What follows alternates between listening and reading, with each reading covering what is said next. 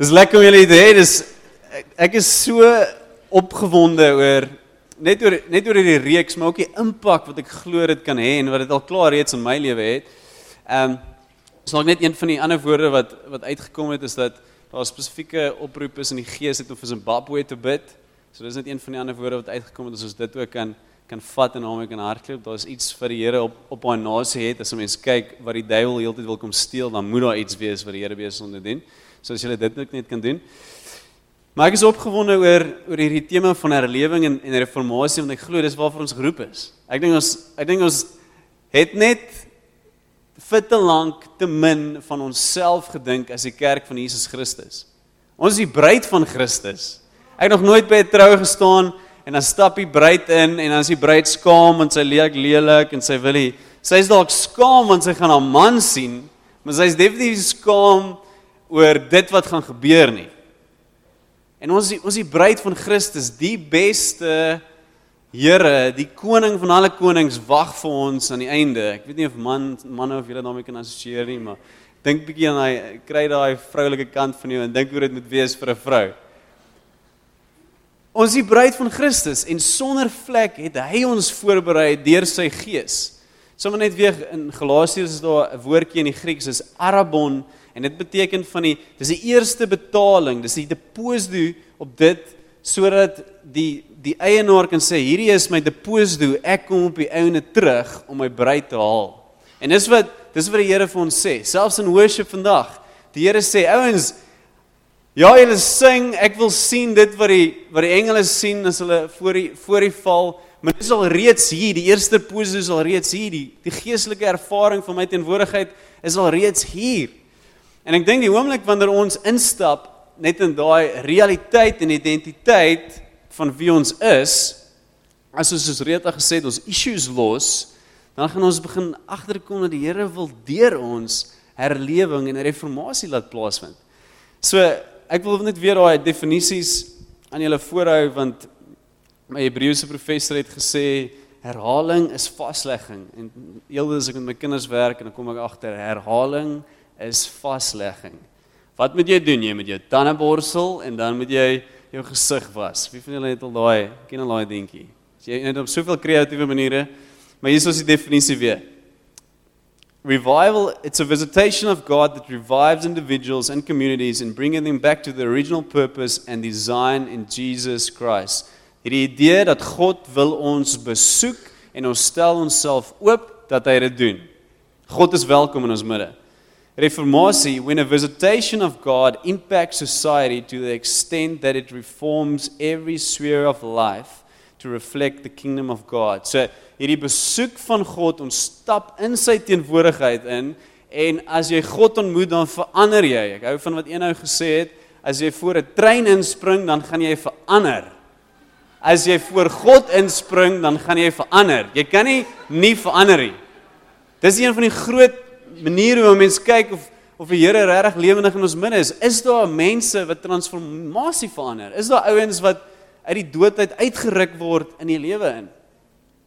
So, jy word verander, die trein het oor jou gehardloop, en dan skielik as jy daar buite kom, dan sê mense, jy lyk anders. En jy begin elke sweer, elke deel van jou wat onder jou invloed staan, want ons, elkeen van ons dra invloed, elkeen van ons is betrokke, of het in 'n huisgesin is, of 'n besigheid is, of het is net in vriendskappe, ons dra invloed. Almal van ons. Nie een van ons kan nie sê, nee jammer, ek het geen invloed nie. Almal van ons het invloed.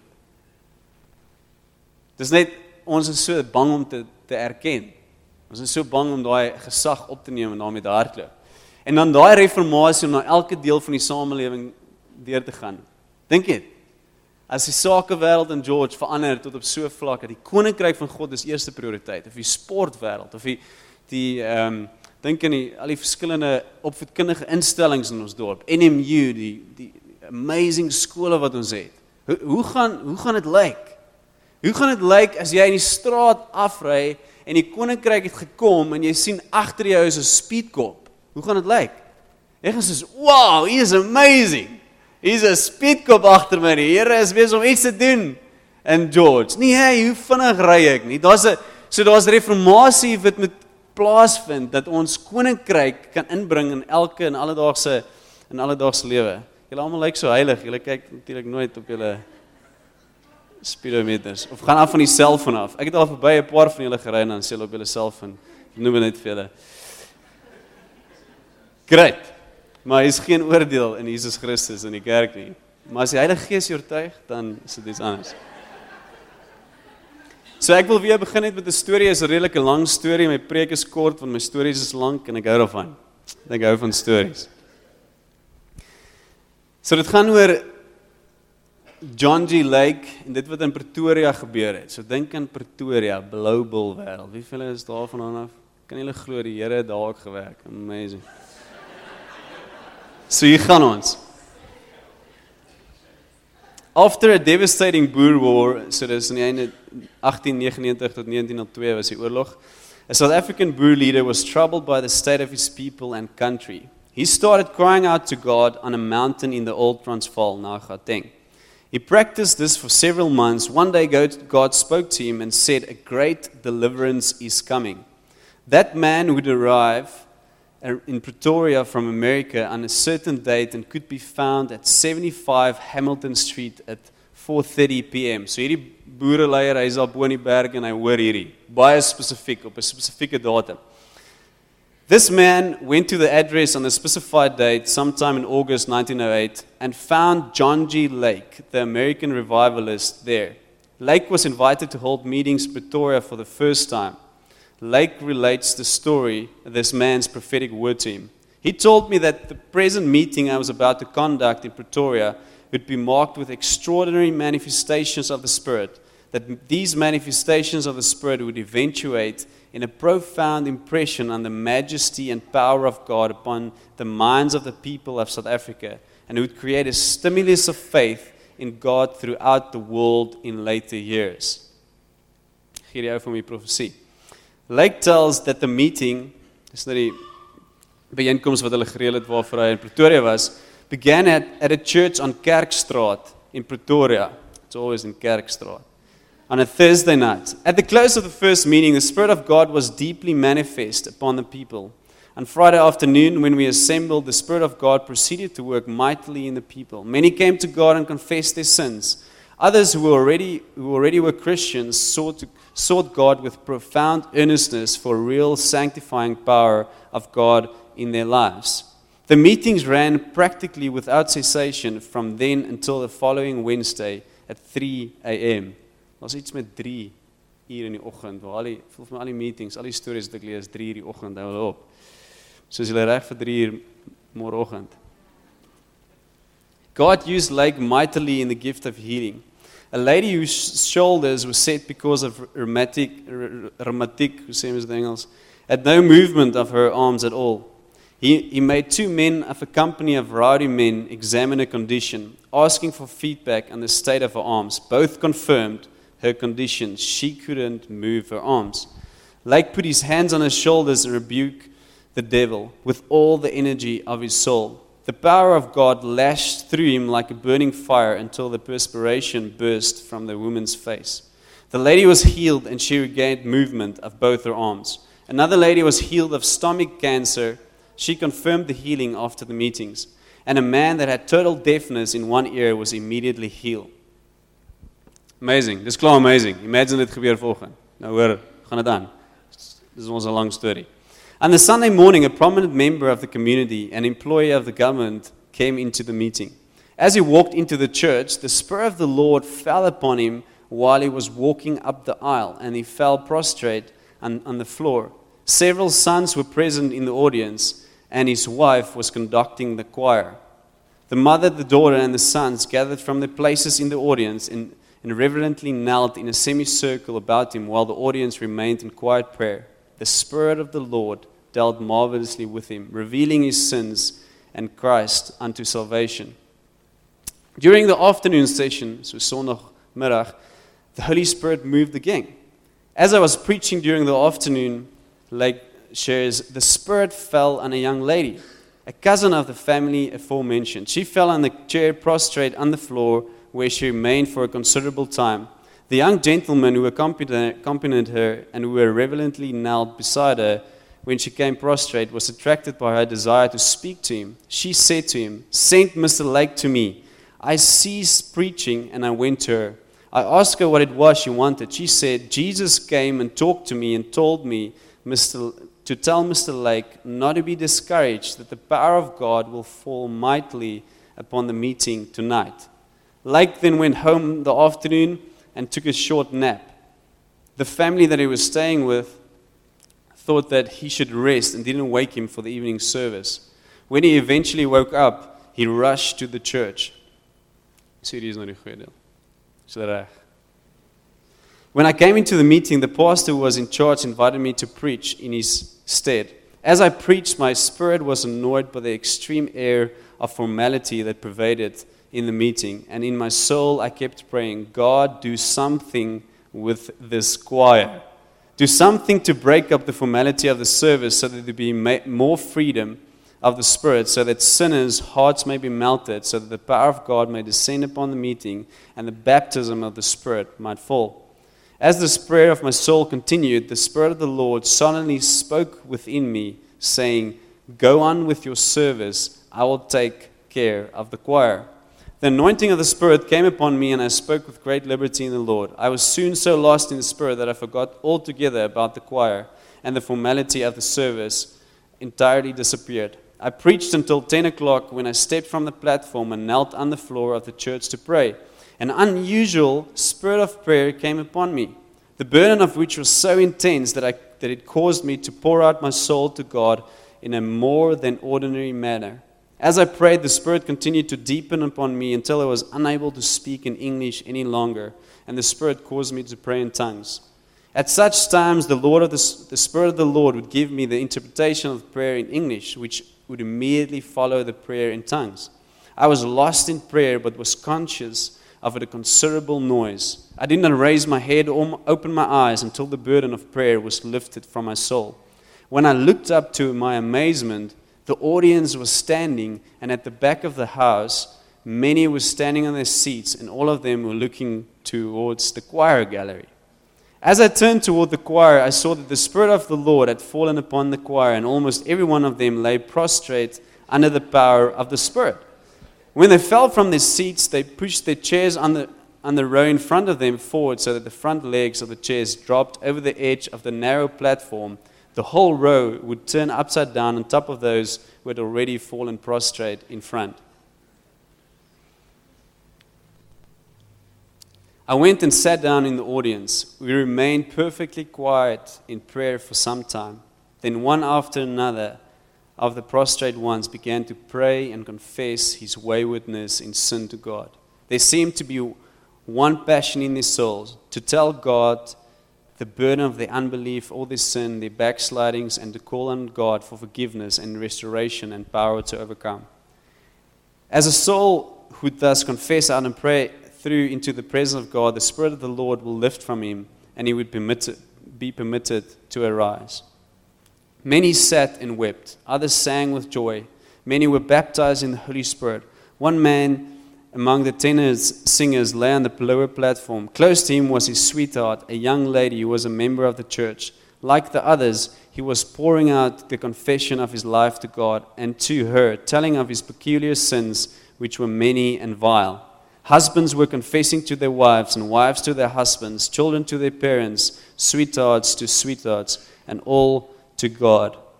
The thoroughness with which God dealt with each and all of these was very remarkable. Lives were cleansed to the very inmost, every sin, both outward and the secret. The Spirit of the Lord had taken possession, and natures were changed into the likeness and nature of Jesus Christ. These meetings were the beginning of a mighty work of God in Pretoria. Amazing story. So, dis John G. Lake, en uit dit die AGS, julle almal ken die AGS, 'n groot deel van die Assemblies of God beweging het ook uit hom uitgekom. So, die idee is om hierdie goedes te deel, nie oor dit vreemd is en om julle af te skrik oor wanneer die Heilige Gees werk nie, maar net om te sê dat wanneer ons uitroep en die Here vertrou vir 'n herlewing, dan kom hy in byeenkomste op so 'n manier dat mense nie anders kan as om alles wat nie in ooreenstemming is met God se wil net vir hom te gee nie. En so baie keer het ons het probleme met die manifestasies van die Heilige Gees, want ons wil alles beheer. Jy wil jouself beheer. Maar ons moet dit oorweeg dat wanneer God wat groter is enige iemand se verstand hier binne is en groter as die kapasiteit wat ons harte kan hou, as hy in 'n vertrek en kom, dan gaan daar snaakse goed gebeur. So, dis hierdie besoek en dan is dit die uitvloei van herlewing. En die ongelooflike reformatie wat uit hierdie herlewing wat aangevuur is deur 'n klomp ouens, onder andere John G. Lake, gebeur het, is amazing, en gaan lees 'n bietjie op daaroor. Ek dink ons het soveel van ons geskiedenis, ons herlewingsgeskiedenis mis ons, want ons so bang vir ons geskiedenis, want ons weet van apartheid. Dis so asof apartheid alles was, en tot daartoe was daar niks wat goed gebeur het, en ons moet nou eers herbou. Maar dit is amazing stories. Ons het verlede week het ons gekyk na stories van kleerlinge wat Andrew Murray beïnvloed het. En weer eens, as ek verwys na 'n spesifieke kultuur of ras, dis nie om onderskeid te tref nie, dis om te celebrate. So baie keer is jy wil nie jou kultuur celebrate nie, want jy is bang vir wat die ander mens gaan dink, en ons lewe in hierdie politiese korrekte tyd van die geskiedenis dat, hey, kom ons tolerate net, kom ons wees maar net in jou eie plekkie. Nee, ons moet mekaar celebrate. Elke kultuur wat hier verteenwoordig word hier binne, het iets om te gee, en is iets van Jesus Christus. So daar is 'n hongerte binne my, om regtig die Here te vertrou vir herlewing wat oorgaan in reformatie. En ons het verlede week gekyk na, wat is die sleutels? Wat is die sleutel tot hierdie herlewing, persoonlik, maar ook ons as gemeente? En ons gaan stil staan met Sagaria 4 vers 6, waar ons almal ken dit sê, nie met krag, nie met mag of met krag nie, maar deur die Gees, sê die Here. En dit was vir Sagaria gesê om vir Zerubbabel te sê, wat 'n praktiese taak gekry het om die tempel te herbou. So baie keer ons sal hierdie ding aanhaal, nie met mag, nie met krag, maar in die Gees, en ons sal baie dink in geestelike terme daaroor. Maar ek wil hê ons moet in praktiese terme daaroor dink. Ek wil jy moet hier sit en jy moet sê, daar's geen ander manier wat ek 'n impak gaan hê vir God, of my besigheid is, of vir die huis wat ek bou, of vir my familie, of die kinders wat ek grootmaak, deur te sê, nie deur mag, nie deur krag, maar deur die Gees nie. Dis die enigste manier wat God se wil in ons lewens gaan manifesteer, wat ons hierdie ervaring gaan hê van sy grootheid, soveel so dat as iemand vir jou sê, hey, God is nie regtig so groot as wat jy sê hy is nie, dan gaan jy sê, dis absolute nonsens, want ek weet dit. Ek kan nie vir jou verduidelik nie, maar ek weet dit, want ek het daai ontmoeting met God gehad. En toe het ons gekyk en ons gesê, maar kom ons kyk, wat is die manifestasies van iemand wat se lewe deur die Gees is? Wat is die vrugte daarvan? En ons ken almal Romeine 5, Galasiërs 5, van die vrugte van die Gees, maar ons het spesifiek 2 uitgewys. Die een is, dat daar sal krag wees.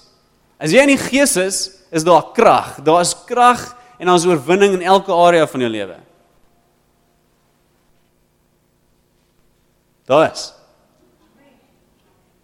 In elke area van jou lewe is daar voorsiening gemaak vir krag en gesag. Daai 2 gaan saam. En in die tweede deel is, dat wanneer ons in die Gees is daar rus. So as jy dan net vinnig, jy net kyk waar jy is, ervaar jy krag, ervaar jy rus. As jy nie na 2 ervaar nie, dan moet jy jouself weer terugbring in die Gees in. En ek wil 'n bietjie kyk na daai proses, na aanleiding van Romeine 8. So, julle kan julle Bybels net in Romeine 8 oopmaak. Ek gaan sommer net daardeur spring.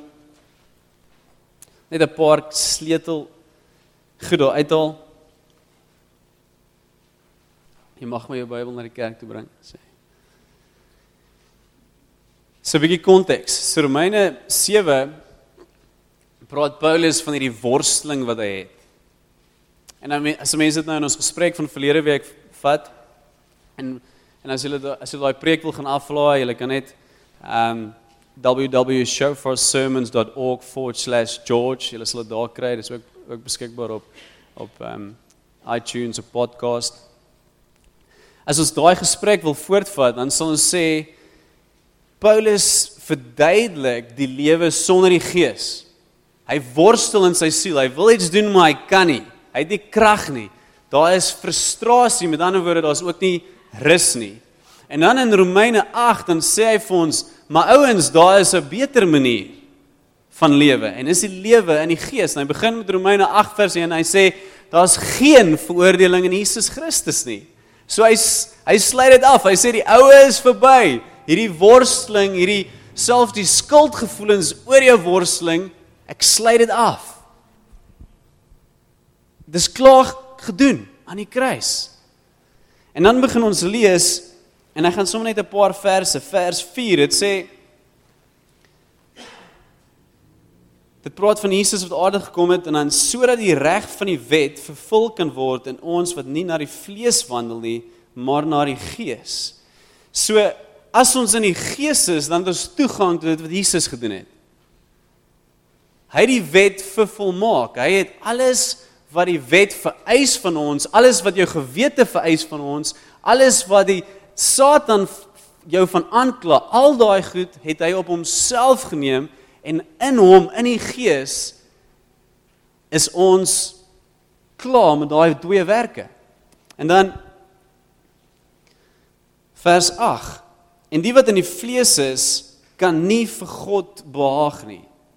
So daar's twee lewens wat jy kan lewe. Jy kan in die vlees lewe of jy kan in die Gees lewe. Dis eenvoudig. Daar's nie 35 maniere nie. Daar's twee, of in die vlees of in die Gees.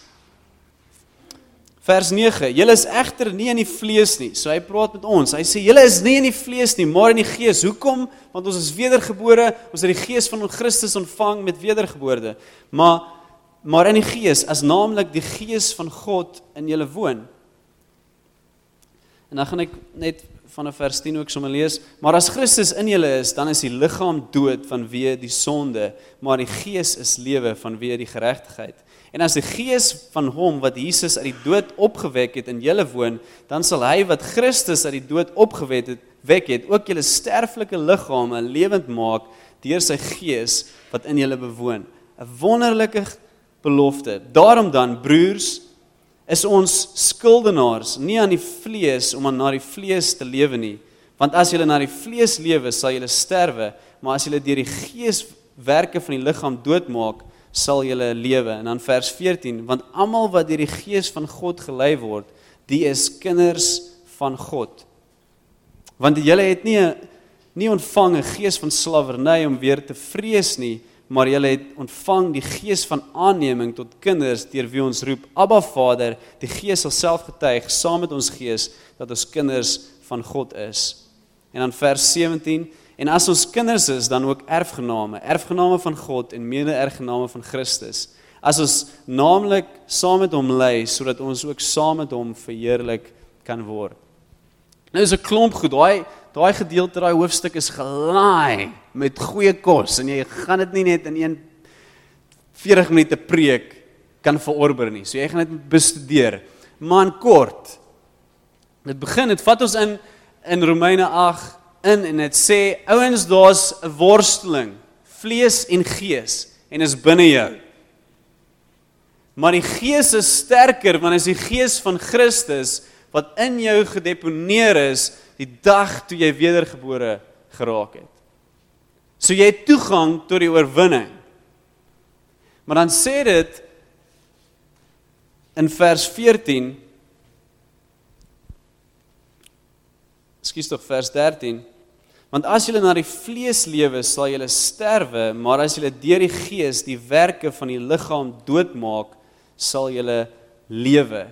So daar is hierdie worsteling, ons het toegang tot die Gees, ons het toegang tot die wapens om die vlees te oorwin, maar ons moet deur die Gees, moet ons hierdie vlees doodmaak. So daar is iets hier wat ons moet doen. Daar is 'n werk, daar is 'n opdrag, sodat ons op die einde in die Gees kan inkom. En ek het vinnig vir julle daarbo Vinnig net so 'n diagram wat vir julle moontlik gaan help net om dit te visualiseer. Ek hou daarvan om dinge te visualiseer. Van hoe werk hierdie gees en vlees? As ons dink aan die gees, dink aan intimiteit. As jy dink aan die vlees, dink aan performance. Die idee dat jy moet perform is nooit goed genoeg nie. Wat sê die wet? Jy moet doen, maar nooit gaan jy op 'n plek kom waar jy ten volle die wet onderhou nie. Dis absoluut onmoontlik. Daarom moes Jesus dit doen, sodat ons in die gees toegang kan hê tot daai oorwinning. So hier staan jy, en jy het twee keuses vandag as Christen. Jy kan of in die gees dit doen, of jy kan dit in die vlees doen. So nou kies jy Jesus, en jy word wedergebore, dan stap jy in die gees in.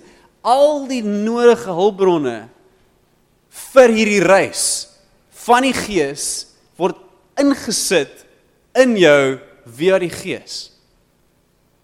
En op die einde dan sien ons die beloning, die belofte van in die gees wandel is krag, rus, en in Romeine 8 vers 14 praat van seunskap, identiteit. Krag, rus en identiteit. Maar nou terwyl jy in hierdie gees is, jy het nou vir Jesus ontmoet, en jy is ingevul met die Heilige Gees, jy bid in tale, jy het Bybelskool bygewoon, is daar hierdie fight wat aangaan. Want daar is nog steeds 'n owerste in hierdie wêreld. Daar is nog steeds 'n duiwel. En hy begin jou aftrek. Hy probeer die vlees en die begeertes van die vlees highlight tot op 'n plek dat jy dink, dit is eintlik die ding wat heel belangrikste is. Met ander woorde, dit raak jou prioriteit. Ons sien dit in ouens wat, die Here seën hulle in besigheid. Die Here seën hulle en skielik kom hulle agter, wow, en dan kom hulle in 'n plek in waar hulle kan perform. En wat gebeur? In die vlees in.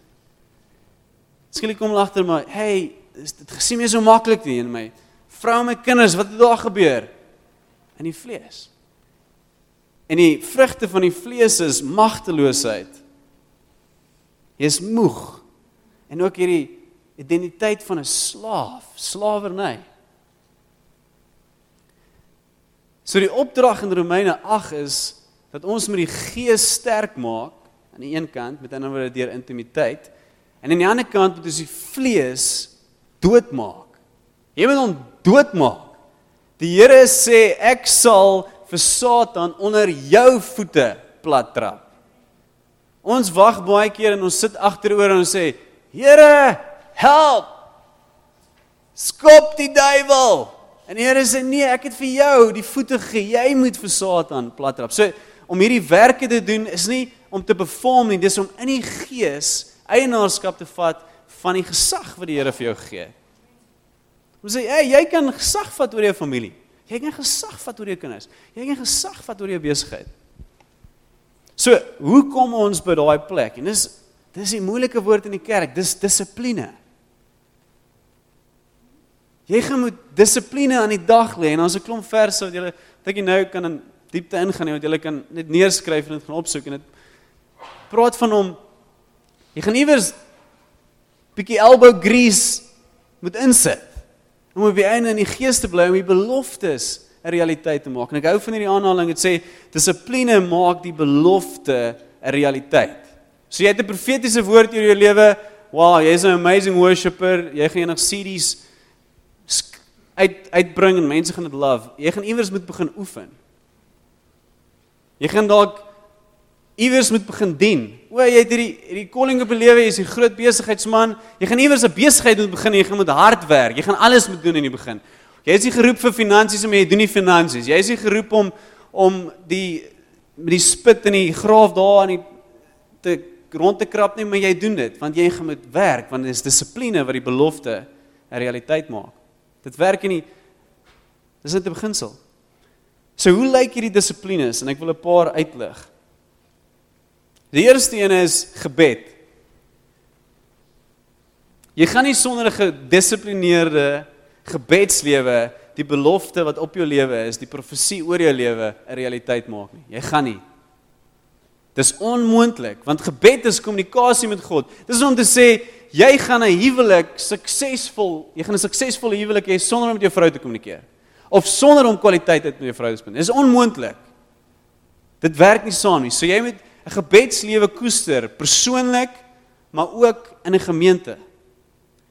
And by the way, al hierdie dissiplines is individueel, maar ook in 'n gemeenskap. Die tweede een is worship. Jy gaan 'n dissipline daarvan moet maak om die Here te worship. Hoe meer ek die psalms bestudeer, hoe meer kom ek agter dat die feit dat Dawid 'n suksesvolle militaris was, het gekom en gevloei uit worship uit. Jy kan nie sonder worship 'n taak verrig daar buite en dink jy gaan dit in die gees kan doen nie. Want worship is 'n amazing ding, dit vat jou in die gees in. Want die Here love it. I love it. Persoonlik, nie net in die kerk nie, maar ook in die kerk. Derde een, woord. Ek het nog nooit gehoor van 'n ou wat vir die Here of vir die wêreld vir God verander het, wat nie 'n liefde ontwikkel het vir die woord nie. En dit kom nie van self nie. Dis nie soos chocolate nie. My dogtertjie, sy weet wel wanneer daar 'n chocolate is. Sy kan hom sien, dit kom net van self. Ek weet nie, hulle word ingebore met daai behoefte en daai begeerte na chocolate. Jy gaan nou met werk, maar ek het vanoggend, dus ek gevinnig gaan in die Bybel en ek soos, dis so lekker, ek moet eintlik nog hierdie gou gelees het, maar ek moet nou kerk toe gaan, ag shucks. En ek kom agter in my hart het iets moois gebeur. Ek het lief geraak vir die woord. Om lief te raak vir die woord, daarom Bybelskool, wat Ronel vir ons so mooi geadverteer het. Dan vas. As jy nou dink aan die mees praktiese manier om die vlees te skop. Ek sal nie sê waar nie, maar om die vlees te skop is vas. So ek wil die uitnodiging daar stel, as jy jouself wil skok uit die vlees uit na die gees toe. Ek dink baie keer aan vas, soos wat nie of julle, die van julle wat swembaddens het, die kloor, dan praat hulle van 'n shock treatment.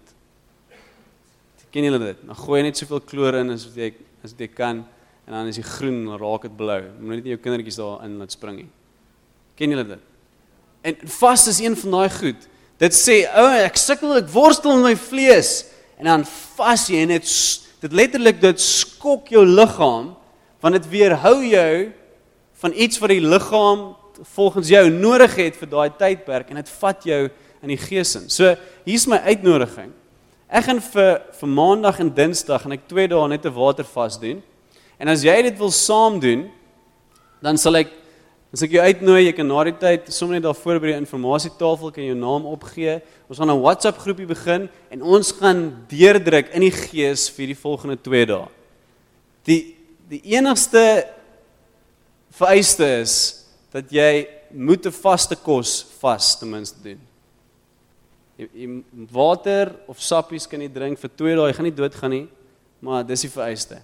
En as ek sê jou vat deur dit, en ek sê jou die wonderlike goed daarvan wys, maar dit het my lewe verander. So as jy dit wil doen, na die tyd, skryf sommer net jou naam dan neer, jy sal nie doodgaan nie. Ons het so,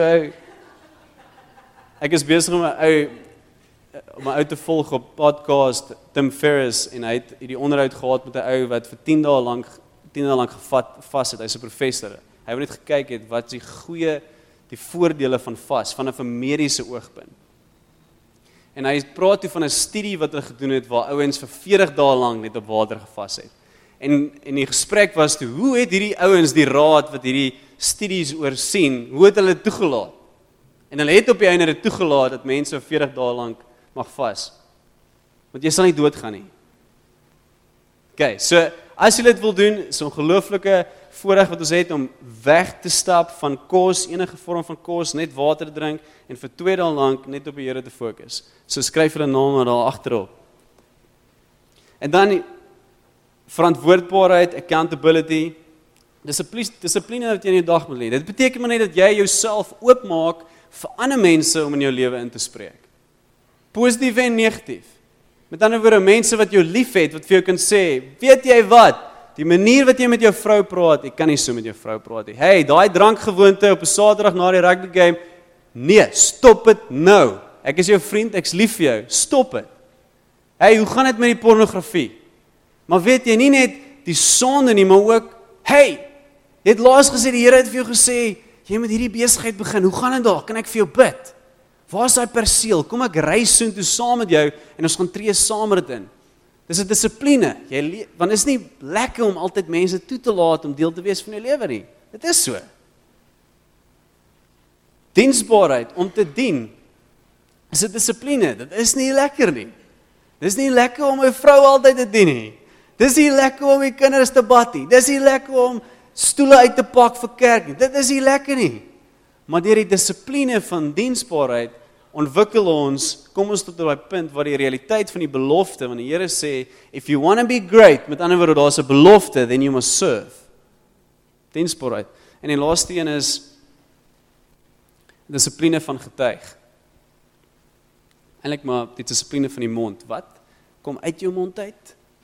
Wat jy besig om te sê, getuig het van die Here se goedheid, of getuig het van die duiwel se impak?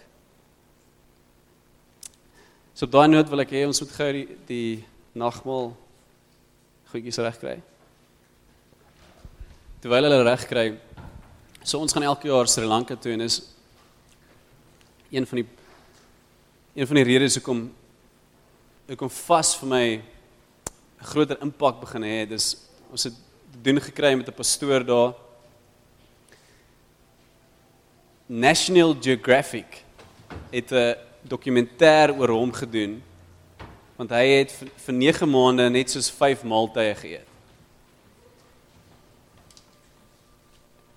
En ons het in sy huis ingegaan, ons so Sri Lankaanse ou, en ons kon met hom gesels, profeties, baie akkuraat, klomp dinge oor ons gespreek, en akkurate goed vir ons gesê, en ons het begin praat met hoe werk dit?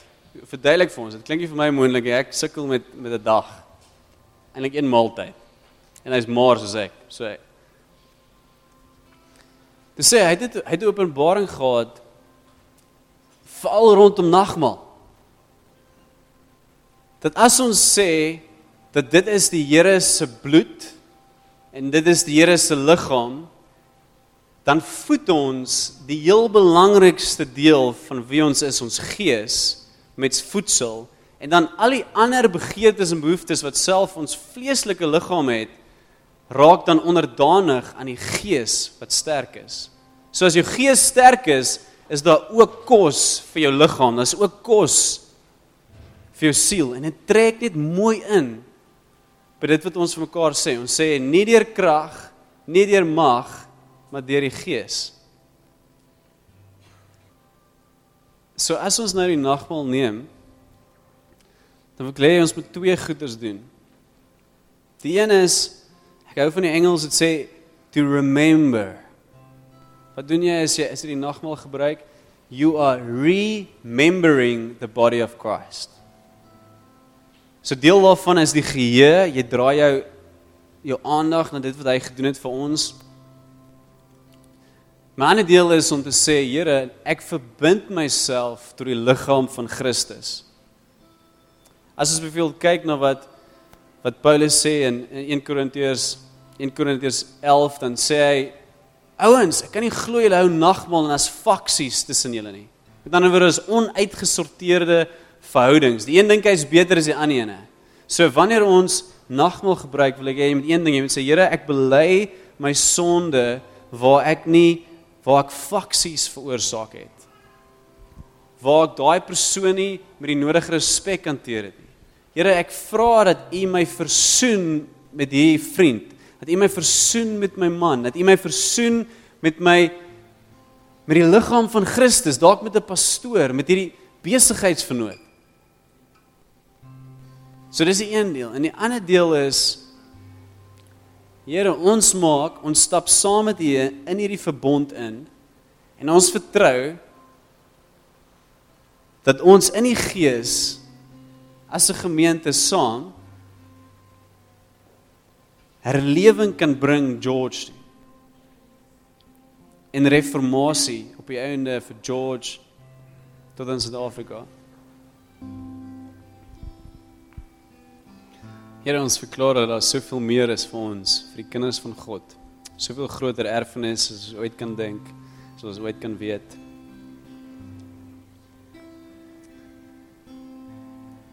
Here, ons besluit om al ons issues, of ons issues met onsself of met mense neer te lê.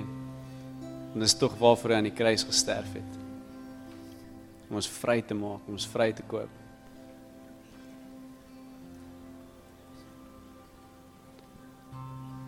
Here, ons vra dat U ons kom deel maak van hierdie liggaam van Christus, dat ons as 'n arm of as 'n oog, of as 'n verstand of 'n been, dat ons deel raak van die bruid van Christus, sodat U ons kan besoek, Here. Here, en dan vra ons ook, Here, ons kom en maak hierdie verbond, die verbond wat U ingestel het, toe U aan die kruis gesterf het, wat U gesê het, dat Jesus kan nou van binnekant af ons werk na buitekant toe, Here, en ons vra vir herlewing, die transformasie van individue, Here, dat U ons kom besoek, Here, dat U die manifestasies van die Heilige Gees, die gawes van die Heilige Gees, die vrugte van die Heilige Gees, alles binne ons gemeente, kom uitstort, Here, op die manier wat U dit wil doen, Here, nie hoe ons daarmee gemaklik voel nie, maar op die manier wat U dit wil doen, Jesus. En ons vat dat U ons kom uittrek uit die vlees uit, en vat ons in die Gees in, Here, sodat ons kan sê, nie met krag nie, met mag nie, maar met die Gees, dat ons kan terugkyk aan die einde van ons lewens en kan dink, dit was onmoontlik vir ons om hierdie te doen, om hierdie reg te kry, want dit was deur die Gees. Dis alle eer en alle heerlikheid kom na U toe. In naam van Jesus.